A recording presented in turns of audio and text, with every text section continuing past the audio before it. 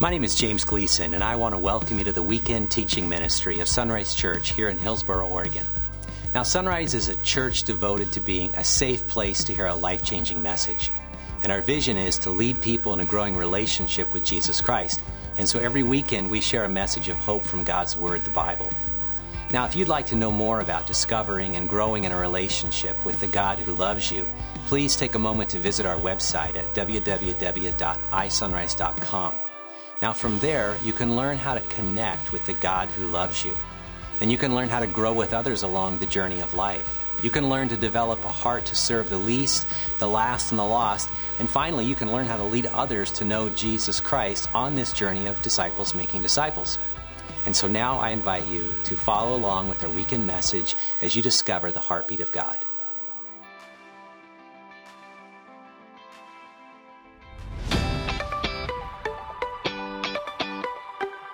Well, hello everybody there at Sunrise Church. This is Luis Palau, and I just want to greet you on this Easter weekend for the glory that you're going to see of the proclamation of the gospel. I wish I could have been with you, but honestly, the Lord has been good to me, and I have strength and energy. More than one message, the body just can't take it. So we are excited that Pastor James has invited our son Andrew to come and preach in my place, and I'm delighted to do it. Andrew himself, though he's the son of our family, wasn't converted till he was 27, and then he met the resurrected Christ, revolutionized his life, and now the Lord is using him to lead literally tens of thousands of people to the Lord. Just this past year, in Bogota, Colombia, through an interpreter, over 20,000 people made commitments to Christ. And then in Africa, just a few weeks ago, 19,000 people. Think about that. So the hand of the Lord is on Andrew. Gifted him to be an evangelist. The Holy Spirit works through him, and you're going to be delighted at the message that brings salvation. So the Lord bless you. I'm going to miss you. I drove past your church about 3 weeks ago, and I saw the big sunrise, and I thought, that's my crowd, Sunrise Church. So may you see a glorious weekend with the resurrection of Christ glorified and lives changed by His power. Bless you. I love you. Forgive me for not being there, but I'm there in spirit. Bye-bye. Wow, this is exciting, huh? To be together and celebrate Easter and to see Dad's face. We're so happy.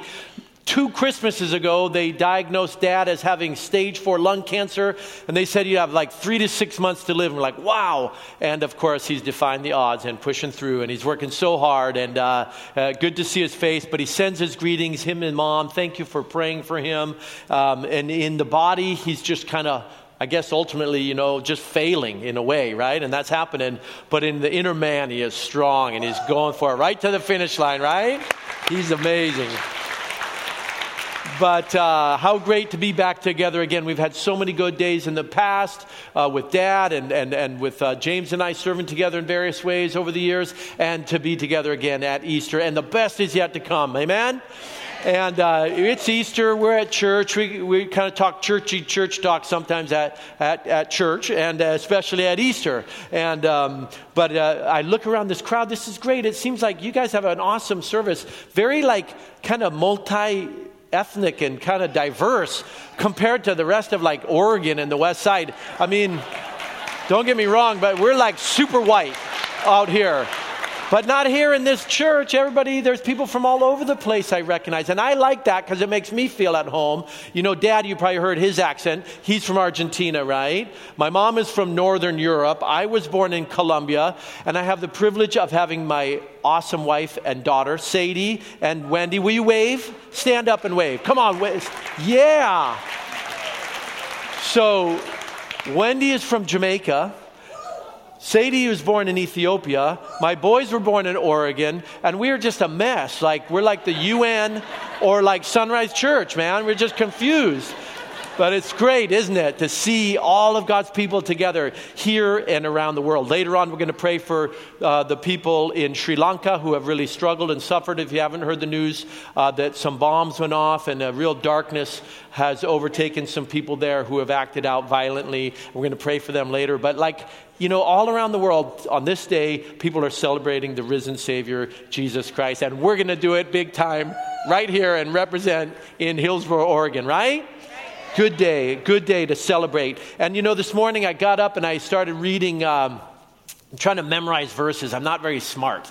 I'm actually, I won't say that, but you can ask Wendy. I try to memorize verses, and I've got these verses written out, 1 Peter 1, 3-9, and I'm trying to memorize them for a long time now. I'm slow. It's been like months, but I don't mind. I love to read it and memorize it. And I was thinking about Easter, and I realized that these passages that I've been memorizing are a call to Easter. And it was so exciting to think that all this stuff I've been reading and thinking about, at the heart of it, right out of the gates, it's a call to Easter. And I want to read it to you. It's 1 Peter 1, 3-9, but I'll just read the first part. And Peter says this: "Praise be to the God and Father of our Lord Jesus Christ. In his great mercy, he has given us new birth into a living hope through the resurrection of Jesus Christ from the dead." And it goes on. I'm tempted to go on because I got it memorized. That's why I have my cards, right? But isn't that beautiful that he says, praise be to the God and Father of our Lord and Savior Jesus Christ. And that is a call. It's not a suggestion. It's a call to praise God because of the resurrection of Jesus Christ from the dead. In his mercy, he offers us to give us new life. And that's a beautiful gift of God. And that's what I want to talk to you today about, is this incredible gift, the reason for Easter, why Jesus came. Jesus came and we celebrate Easter. Easter is the fulfillment of the purpose of Jesus Christ coming in the first place. So we've got a lot to celebrate and talk about tonight. And the reason that he came, I'm going to read this verse, and we got a couple passages to read to just draw our attention to what God wants us to understand. The reason that Jesus came is he wanted to draw people, and this world really even, but individuals. He came for you, to draw you and I out of darkness and into light. Isn't that beautiful? Out of the shadows and the coldness of life outside of him. You may have experienced it. I'm sure you have, or you're experiencing it today. Out of the darkness and the cold and the shadows, out from the outside into his glorious light. In John 12, he puts it this way. He says, "Why did I come? Here's why," he says. "I have come into the world as a light, so that no one who believes in me should stay in the darkness." And he wants to draw us out of the darkness and into the light. And the reason that we can say all this with boldness and assurance and confidence, not only have we experienced it, but the Word of God tells us, and we know Jesus is not dead. He is alive, and he is not far from you. He is near to you today. And that's what allows me with such encouragement and confidence to invite you to meet the living God. I want to introduce you to the living God and invite you to respond to this beautiful gift that he offers you, and your life will never be the same. He will revolutionize your life. The minute that you step out of the darkness and step into the light of his glorious Son, Jesus Christ, everything is made new, and he will transform your life. He will revolutionize your life from start to finish. And he deals with it all. Past, present, and future. He wants it all. And he deserves it all, right? He doesn't want us to kind of baby step it towards him, right? Or just see if we, give him a test, give him a try Jesus. No, he wants it all. He deserves it all. He gave it all, and he will restore all things in your life. And I want to talk to you about how he does that. And this is great, right? So we've been praying for you, asking God to speak to you, not just now, but even before you came. I wouldn't be surprised if some of you might say, I've sort of felt like something's happening in my life. Like there's something spiritual that I kind of can't explain, but I feel these desires coming in my heart. I'm recognizing how my life and my circumstances are kind of being drawn to this place of some kind of serious place where I have a decision to make. Something's happening in my life, and it's because God is calling you into his life, and it's in response to our prayers. We have been praying for you, and that's exciting, and we're expecting that God is going to do something amazing in your life today. And that's great. But there's something else happening in this world, and you may suspect this as well. But as much as we would love for you to come into the light and walk with God and experience all this transformation that he makes available to us, there's someone else at work in this world. And the Bible talks about him clearly, and his name is Satan. He is your enemy. The Bible talks about him in so many ways to help us understand. He calls him a liar and the father of all lies. And this is what's happening also on this Easter morning, is Satan. He stands in his kingdom of darkness, and he calls out to you, and he fills your head and your mind and your spirit, fills you with lies. And he says things like this to you. He's like, what a joke, right? What are you even doing here? I thought you said you'd never go back to church, and now you're here. What is going on? Don't be such a fool. You don't belong here. You don't belong with these churchy people. Listen to how they talk and all the rest, all the other lies that the enemy of your soul would love to keep his clutches in you and keep you in the shadows, keep you in the cold, and keep you in the dark. But he is a liar, and I urge you today, once and for all, turn away from him. Don't listen to his lies any further. He will say things like this to you. He'll say, you don't even really need all this. Look around you. You're not as bad as all these people. They might need it, but you're fine. You don't need all this. Or he'll say, you're a loser, and you're from a family of losers, and you'll never amount to anything. And in terms of spiritual activity, forget about it. Look at what you've done. Look how far you have gone. You think there's hope for you? Forget about it. That is a lie from the enemy to keep you in darkness. And there's 1,000 other lies he'll fill your mind with to keep you from coming to Jesus Christ and stepping into the light. Here's the good news.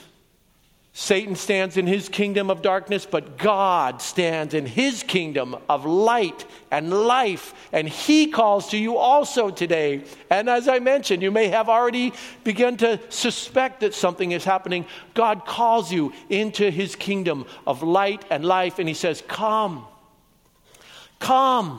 follow me. He says, follow me, and I will give you the light of life, and you will never walk in darkness again. Now that is a great promise. Hard to believe sometimes. Could it really be true? It is true, and it is for you. And I want to tell you as well as I can all about it. But related to those darkness and the light and the lies and the truth, I remember, and I will never forget, I remember so well how trapped I was in the lies of the enemy and in the darkness of my life that I had gotten myself into. I was thinking about it this morning. This happened to me again this morning. It's happened to me before, but this morning I got up early and it was dark outside still, and I went outside, and it's beautiful in the springtime in Oregon, right? We've been waiting so long, right? In the rain and the dark and the dead old trees, and all of a sudden, the grass is not mud anymore. It's kind of greenish, and things are budding, and even some flowers are out, and you're like, wow, I love Oregon. It's beautiful. Don't tell the Californians. It's amazing.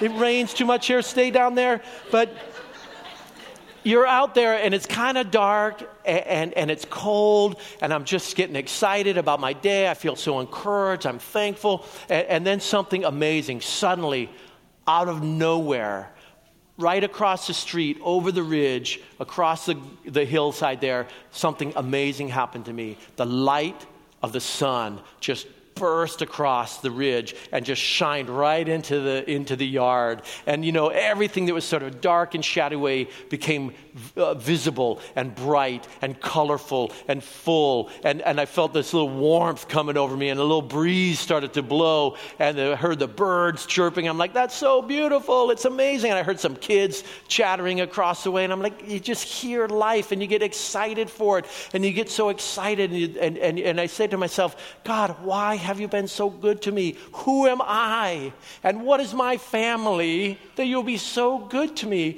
And I thought about my wife and my kids in the house and how good he has been to me. And this joy and encouragement came over me, and I was so excited about life. And it's like, it's not like I won the lottery or something, right? I mean, it's just morning time, and the sun comes up, and I'm stoked about life because God has been so good to me. And it reminded me of another time in my life, 27 years of days and mornings like that in my life where things did not seem happy in the mornings. Things were horrible, especially in my life in the mornings. And on those mornings, having been out all night partying with my friends, I would find myself in some, who knows where, some stranger's apartment, doing the things I shouldn't be doing and feeling terrible about it. Everybody else has gone to bed, but I'm lingering either by myself or with people, who, maybe friends or maybe someone I don't even know, doing things I shouldn't be doing. And you know that horrifying feeling, if you've ever been there,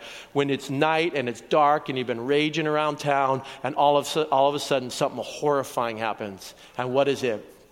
The sun comes up, right?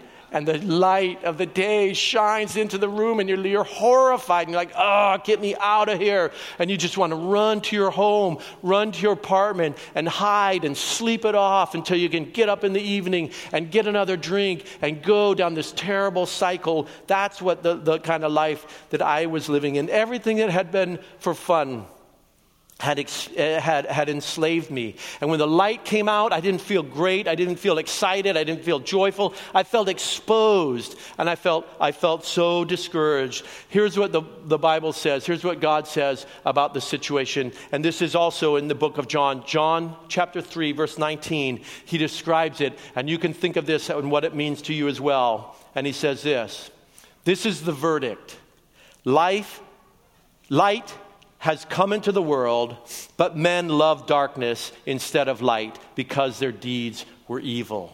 And that is exactly what happened. My deeds were evil. My heart was evil. I had this great mask that I wore to show the world everything's fine with Andrew. But in my heart, I was just a selfish, self-centered punk kid. And I didn't give a rip about anybody but myself. And I was receiving the results of that lifestyle, discouragement and despondency. And so how does that happen for two people? That the same morning for one person holds in store life and excitement and light and encouragement, and for another person it's sadness and defeat and discouragement. Why and how does that happen? Well, it all depends on your response to Easter and the good news of Jesus Christ and the beautiful gift that he offers you. I want to talk to you about this life in the light. And I'm trying to describe it the best way I can. But more important than how I would think of it or describe it, I want to turn your attention to this great passage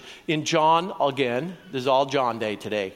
In John 10, and verse 10. And this is what God says. This is how Jesus puts it forward. And I love those places in the Bible where everything is just kind of like distilled into one clear thought and action and response. So you can, I'm not that smart. I already confessed that earlier, right?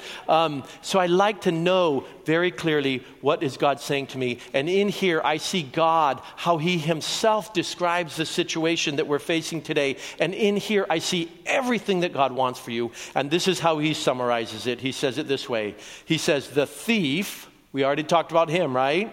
The thief comes for one purpose only. He comes only to steal and to kill and to destroy.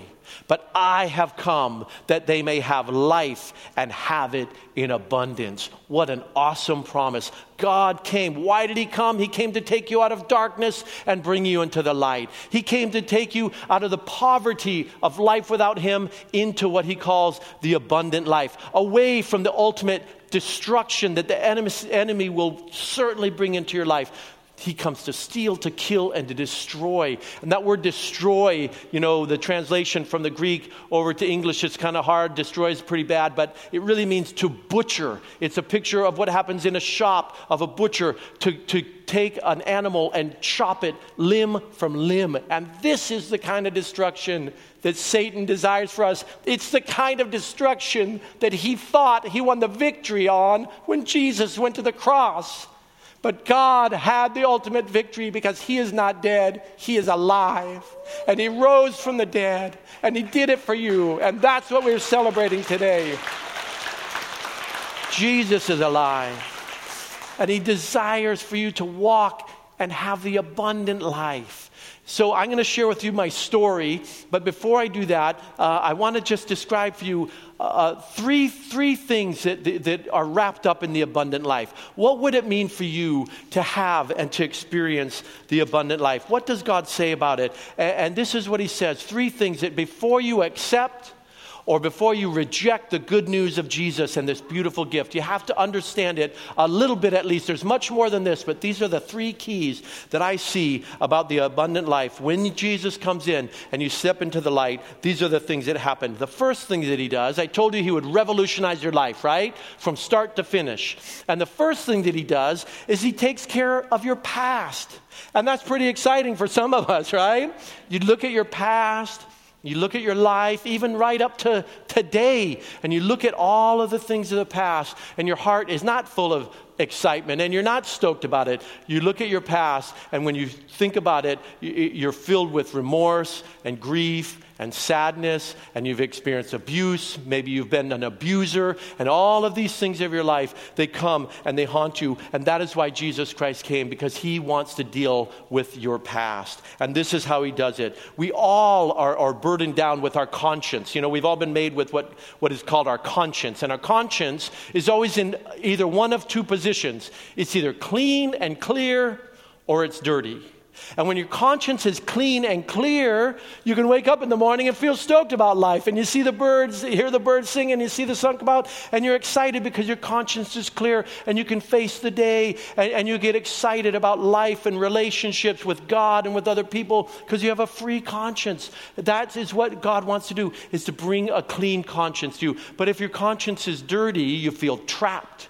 And you feel alone, maybe even surrounded by people, but alone in this world. And there's a darkness and a heaviness and a sense of regret and hopelessness about the future. And it's all because we have a dirty conscience. And a dirty conscience is a result of sin in our life. And that's what the Bible calls it.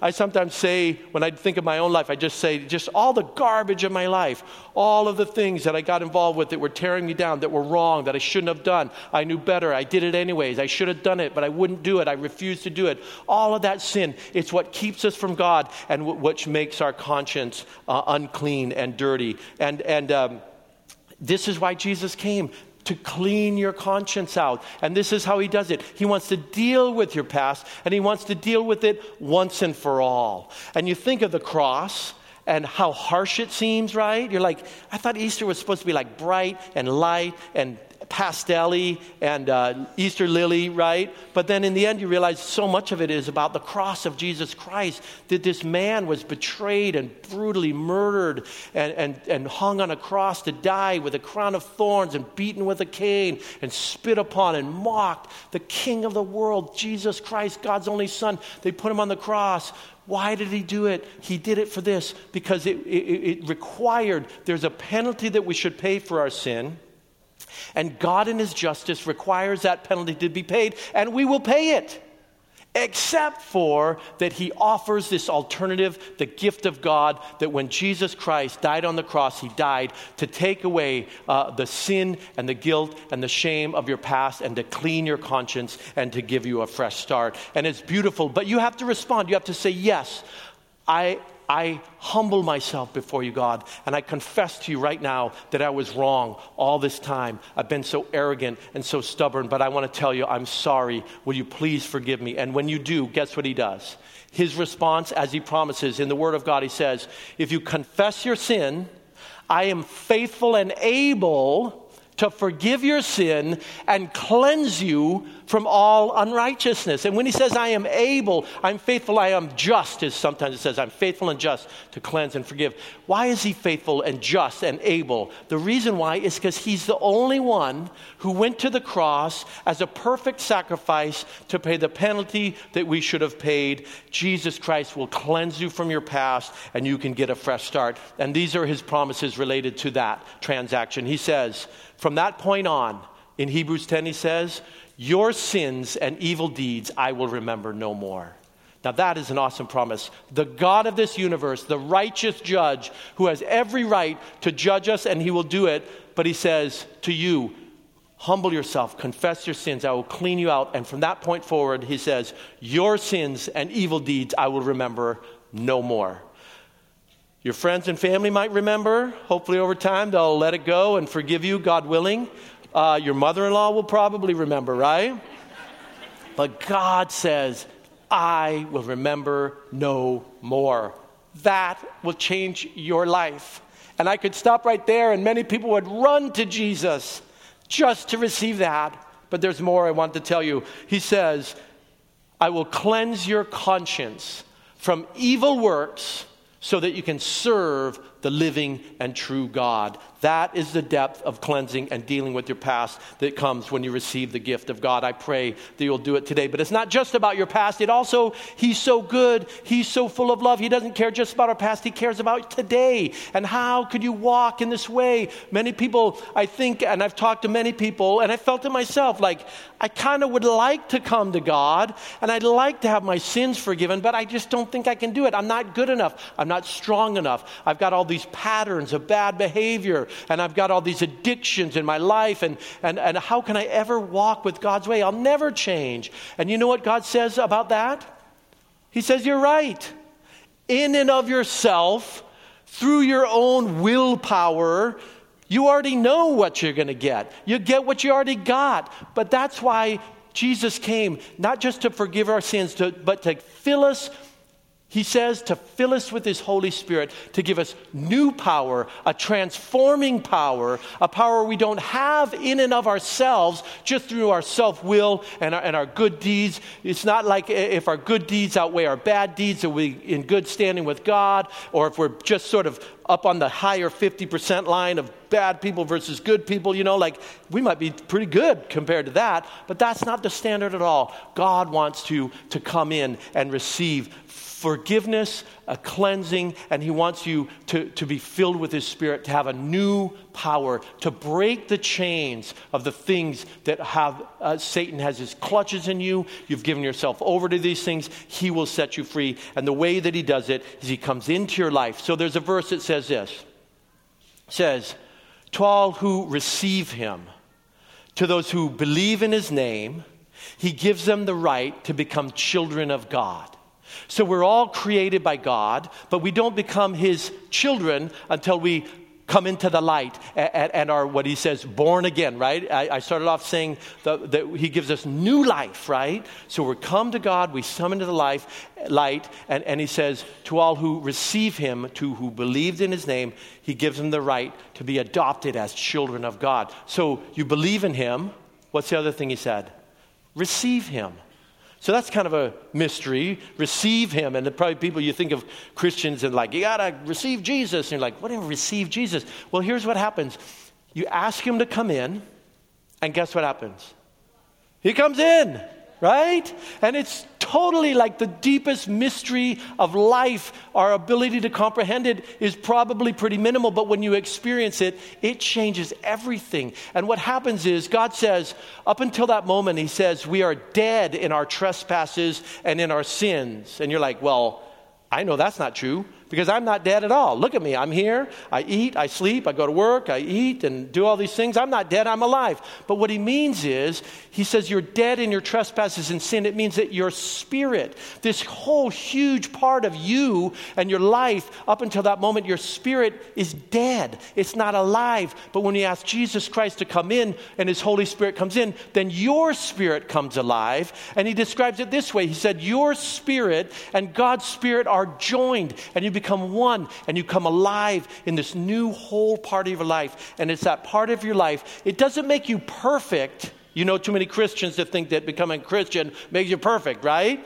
But you're transformed and you're changed and your past is forgiven and you have a new power to begin to change and to grow and to walk with God, experiencing the abundant life, walking in the light, and things get better and better and better all the way to the finish line. So, related to your past, the cross of Jesus Christ to forgive your sin and lift the guilt. For your present, the power that you need to move forward in life and get the victory, the Holy Spirit of God will come into your life today, and it will be the beginning of change. But the third thing you need to know is that related to eternity, God gives you the great promise of heaven. It's a gift. And He puts it this way. In John 10:28, He says, I give them eternal life, and they shall never perish, and no one can snatch them out of my hand. It's like a triple promise for you. You come to Christ, you give him your life, and these are the kind of things that are helpful to us to understand. He says, your name will be written in my Lamb's book of life, so that when you die and you face the judgment and you go to be determined on which direction you're going to go, and there's only two choices. Dad's been talking about it a lot because he's about to go. And he's like, there's two places to go, and they both start with an H in English. And go to heaven, it's preferable. The other one, not so preferable, right? And it's called hell, and the Bible talks about it, a separation from God for eternity and worse. And you don't even need me to harp on it. The Bible says this, you know it for yourself. God says, I've written eternity on the hearts of all people. So in those honest moments in your life, you know what your situation is related to eternity, and you worry about it and you wonder about it. And he says, don't worry about it. You don't have to wonder about it. He says, it's a gift. Receive it. I will write your name in my Lamb's book of life, and you can have confidence about eternity, and you never have to fear death again. Heaven will be your home. And that is the beautiful, abundant life I desire for you. And I'm so grateful for the people in my life that never gave up on me. You already have caught the hint that I wasn't born a Christian, right? Nobody's born a Christian. We all have to respond to the gift, receive it ourselves. God has no grandchildren. I've heard that a lot. My dad used to always tell me, right? Hey, it's nice you're born and raised in this great Christian home, but you have to respond to the gift yourself, and you have to receive it. God has no grandchildren, only children. And so for you, I want to encourage you. My parents, they never gave up on me. There's many people that I could talk about, but my parents in particular, you know, I was born and raised in a great Christian home. My parents were faithful to me and my brothers. I had a great church like this, and I didn't see a lot of hypocrisy there or any such thing. But from the youngest of ages, I'm ashamed to tell you, I just turned my back on the things of God and the way of my family, and I just chased after all of the regular, typical stuff of this world, right? All of just alcohol and drugs and all the relationships that go along with that partying lifestyle. And I went full force for 27 years in that direction. And you know, I had a great mask to show the world everything's okay with Andrew, but it wasn't okay. And everything my parents had warned me about the thief come to steal, to kill, and to destroy, it began to reveal itself over time in my life. My dad would always say to me, there's another passage that is really so strong.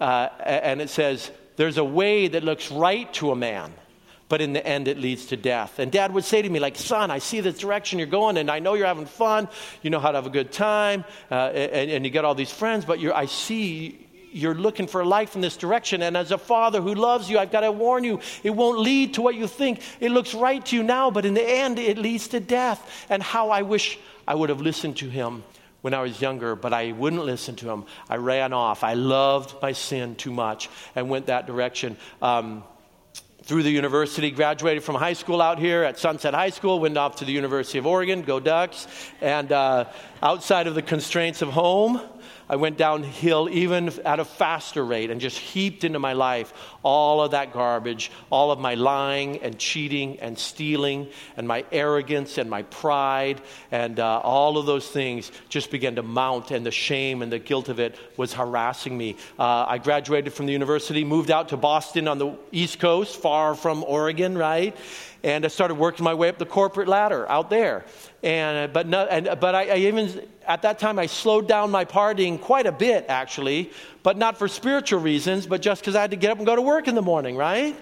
But nothing changed in my life, in the deeper parts of my life, in the places that really mattered, except for this. I began to realize this: everything that started for fun had enslaved me. And I could pick on a dozen things to illustrate that, but I'll just give you one illustration of one of those traps for me. The things that started for fun and then had enslaved me, and alcohol was a big one for me. And I abused alcohol this way.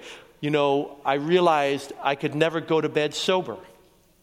Because if I ever found myself in that situation, in my bed, at night, in the dark, sober, all of the garbage of my life would just haunt me. And all of the shame and the guilt, it was just pressing in on me. And the faces of the people that I had hurt would come up in my mind and in my dreams, and I just felt haunted by all of the hurtful things that I had done and the things that I had said. And I just thought, there's no escape and there's no hope for me. And I was fearful about my future, right? In this world, I would say, like I even said to you guys just now, like I'm working my way up the corporate ladder, right? But like my job, I mean, it was a fine job, but I had no sense of fulfillment in it. Everybody else seemed to be advancing faster than me and all my friends. So even if I would have worked my way out to the highest end of where that job would have taken me, I was like hopeless about it already, and I hadn't even got started. I'm like, that's not going to fulfill me. What is my life all about? And I was fearful about my future, that I would be unfulfilled and lonely and sad all the days of my life, and I could just see it coming. It was happening already. And I was fearful about the future related to eternity. And I already told you, I would have said to you back then something like this, related to eternity. I would have said some philosophical, pseudo-intellectual stuff I learned at the University of Oregon. Didn't even understand it, to be honest. But I would just throw it out there. You talk to me about eternity, like, these things are unknowable. They're beyond the mind of man to understand, and quote some guy and push people off that way. And be like, okay, you seem kind of convinced, right? But guess what? In my bed at night, sober, I knew exactly what my situation was, because God has written eternity on the hearts of all people. And in those sober, honest moments, I knew it wasn't good, and I was horrified. And so this is a situation, I paint that picture. 27 years comes down to that. And in all of that time, my poor parents, you just got 5 minutes of it and you're tired already. Think of 27 years with my poor mom and dad, right? And they saw all of that, and their hearts were broken, and they had great dreams for their son, their number 3 son. And what is happening? He's going off the rails, and we can't seem to get his attention. And he's just going further and further. And they were so heartbroken. They didn't know what to do except for what they saw God says in his word. And one of the things they saw is that God says that there is great power in prayer. So they prayed for me, and they prayed for me faithfully, and I'm so grateful. They had hundreds of people praying for me, as I came to find out, right? Just like we've been praying for you. Are you kidding me? We've been praying for you, and there is great power in prayer. So if you feel God calling you today, you might be surprised, but we're not surprised, because we expect that God will hear our prayers and answer our prayers, that you would also experience the great coming into the light that we've experienced. It's so beautiful, and we long for it. They prayed for me, and they never gave up. The other thing they did for me is they shared with me the good news, because they knew this good news, this message that you can respond to, this gift that is offered, the Bible says about it, it is the power of God unto salvation. And they didn't want me to just be a good boy and less hassle and, obey them more and stop crashing their cars, which is a great side benefit for sure, right? But they had this idea that I would become a man of God. And that's what Dad would sometimes say. I'm like, don't talk like that. What are you saying? And he, not all the time, but he would say, I expect that you're going to become a man of God, and God's got a great purpose for you. And I'd be like, what is wrong with Dad? Is he blind or something? Doesn't he see what's going on? I mean, no offense, I love him, but it's like he doesn't even see it. He knew better than me what was going on. But the thing that he held on to is that God could transform my life through the good news. And that's why he shared it with me. And you wonder, why don't these guys stop thumping their Bible and tell me about Jesus all the time? Because we can't stop, because it is the power of God unto salvation. To come into the light requires your understanding, hearing the good news and responding to that gift. And that's why we're sort of stuck on it, right? Because we believe in it, because it's powerful, and it's powerful for you. So Dad would try everything. Let's see, what did he do? He would go one-on-one for sure. When I was little especially, he'd say let's go for a walk, son. And I'd be like, oh no, not the walk, right? Oh, nobody wants to go for the walk. And you're laughing, so you already know what I'm talking about, right?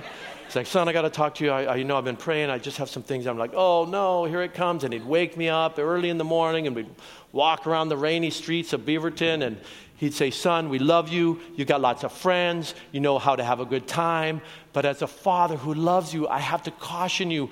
The thief comes to steal, to kill, and to destroy. But God offers you life and life in abundance, Andrew. If you just receive it, you're going to see it. You're going to experience it. And he would tell me about the cross and the Holy Spirit's power and the promise of heaven. And he'd say, what do you think? In some weaselly way, I would just worm my way out of it and reject it. And I just am so sad to think of how heartbroken he was, but he never gave up. He would write me letters. I got these great letters. I wrote a book, which was just my testimony, my story.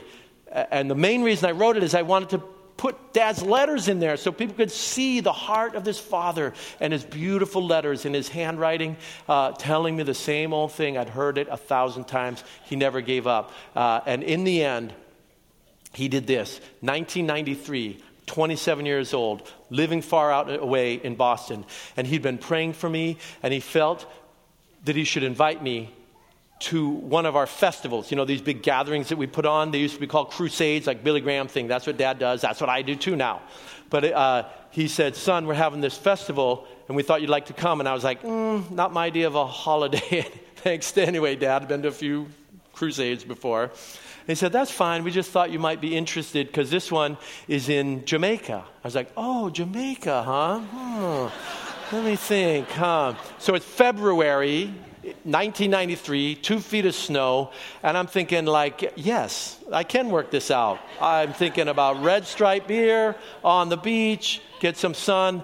I know how to handle this Christian thing. But God had other plans for me, and I wish I had time to tell you all of the ways in which the Holy Spirit of God had been orchestrating my life and my circumstances way beyond what my parents could have ever even thought or understood. And I knew something's happening here. I know my parents are after me, but like, what is happening in my life? It's like God is calling me. It's like everything's been set up. It's like it's a setup. What am I going to do? And then I'm there with those thousands of people, and I hear that message one more time for the 1,000th time, and it was my time. And by God's incredible mercy, He allowed me to He softened my heart, and He allowed me to just humble myself once and for all and just say, God, I am so sorry. And I asked Him, I said, God, will you please forgive me? And guess what He did? As He promises, He said, if you confess your sins, I am faithful, I'm able, I'll forgive your sins, cleanse you from all unrighteousness. And He did it in that moment. And it was incredible, radical, 180-degree turnaround experience for me, where the sin and the shame and the guilt of my life was lifted in that moment, and I was just flooded with a sense of peace and in confidence, and I just like saw all of life in a new and a fresh way. I was like, I came into the light almost. It was like that, right? What do you think He describes it that way for? That is what it's like. You come out of the darkness into the light, everything changes, and all of life became new for me. He healed me of my addictions. He began to transform my patterns of behavior. He gave new desires for my heart, like all these things I thought, how will I ever get on those things? And they haunt you, they harass you, all these temptations, they come to you. But I had a new power, the power of the Spirit, to persevere and to win and to grow and to become mature. And even you could say, like, we're becoming God's men. Weird, right? A man of God, just like Dad thought might happen. And you're like, that's what I want. That's what God wants for me. And I don't want, it sounds so religious or self-righteous, but you can become a man of God and a woman of God. And it can begin for you today. It's what you were created for. It's why Jesus came, to bring you out of the shadows. And you feel like, I'm not in the light, I'm not in the warmth, and I don't see life in that way. Come out of the shadows and out of the darkness and into the light. Receive His gift, and it will be the beginning of change for you. And it gets better and better and better. And you know, I got saved in Jamaica, and I also met my wife. So you see, festivals deliver, amen? Right? So, no promises for the singles, but it worked for me. That's a bad idea, but it did work for me. Anyhow, but for you today, I can't make any promises about the very particulars of your life right now, except for that God will take care of your past, and He will forgive you. And He will cleanse your conscience from evil works so that you can serve the living and true God. And He will come into your life He is good for his promises. He says, not one of my promises has ever failed. He will forgive you, give you a fresh start. He will fill you and give you new strength. And your name will be written in the Lamb's book of life. And you will never have to fear death again, because heaven will be your home. And you never will have to fear eternity apart from God or worry about hell, because heaven will be your home and your Father is there waiting for you. He's in you now and he's there for you then. He's covered it all. What a great gift. How could you turn him down? I beg you, receive the Lord today. This is our great hope, and this has been our prayer. But it's between you and God. Nothing we can do but pray and share and urge you to do it. Let's bow our heads. And if you feel it in your spirit and you know that God has been calling you, this is your opportunity and this is your time. And I beg you, don't let it pass. And don't let the lies of the enemy hold you down any further. What has he gotten for you so far? Give up on that. Come to him. Give him his due and his opportunity. Come and walk with the Savior. And you can begin by just asking him. So I'll lead you, and it's not my words or some special prayer, but it's your heart connecting to the living God when you say this to him. Heavenly Father, I love you. And I am so sorry that you went to the cross and suffered so terribly, but I am so thankful that you would do it. Thank you. Please forgive me. Clean me out. I want a fresh start. Thank you for forgiving me. Fill me with your Holy Spirit. I believe in you, and I receive you now. Come into my life and take over.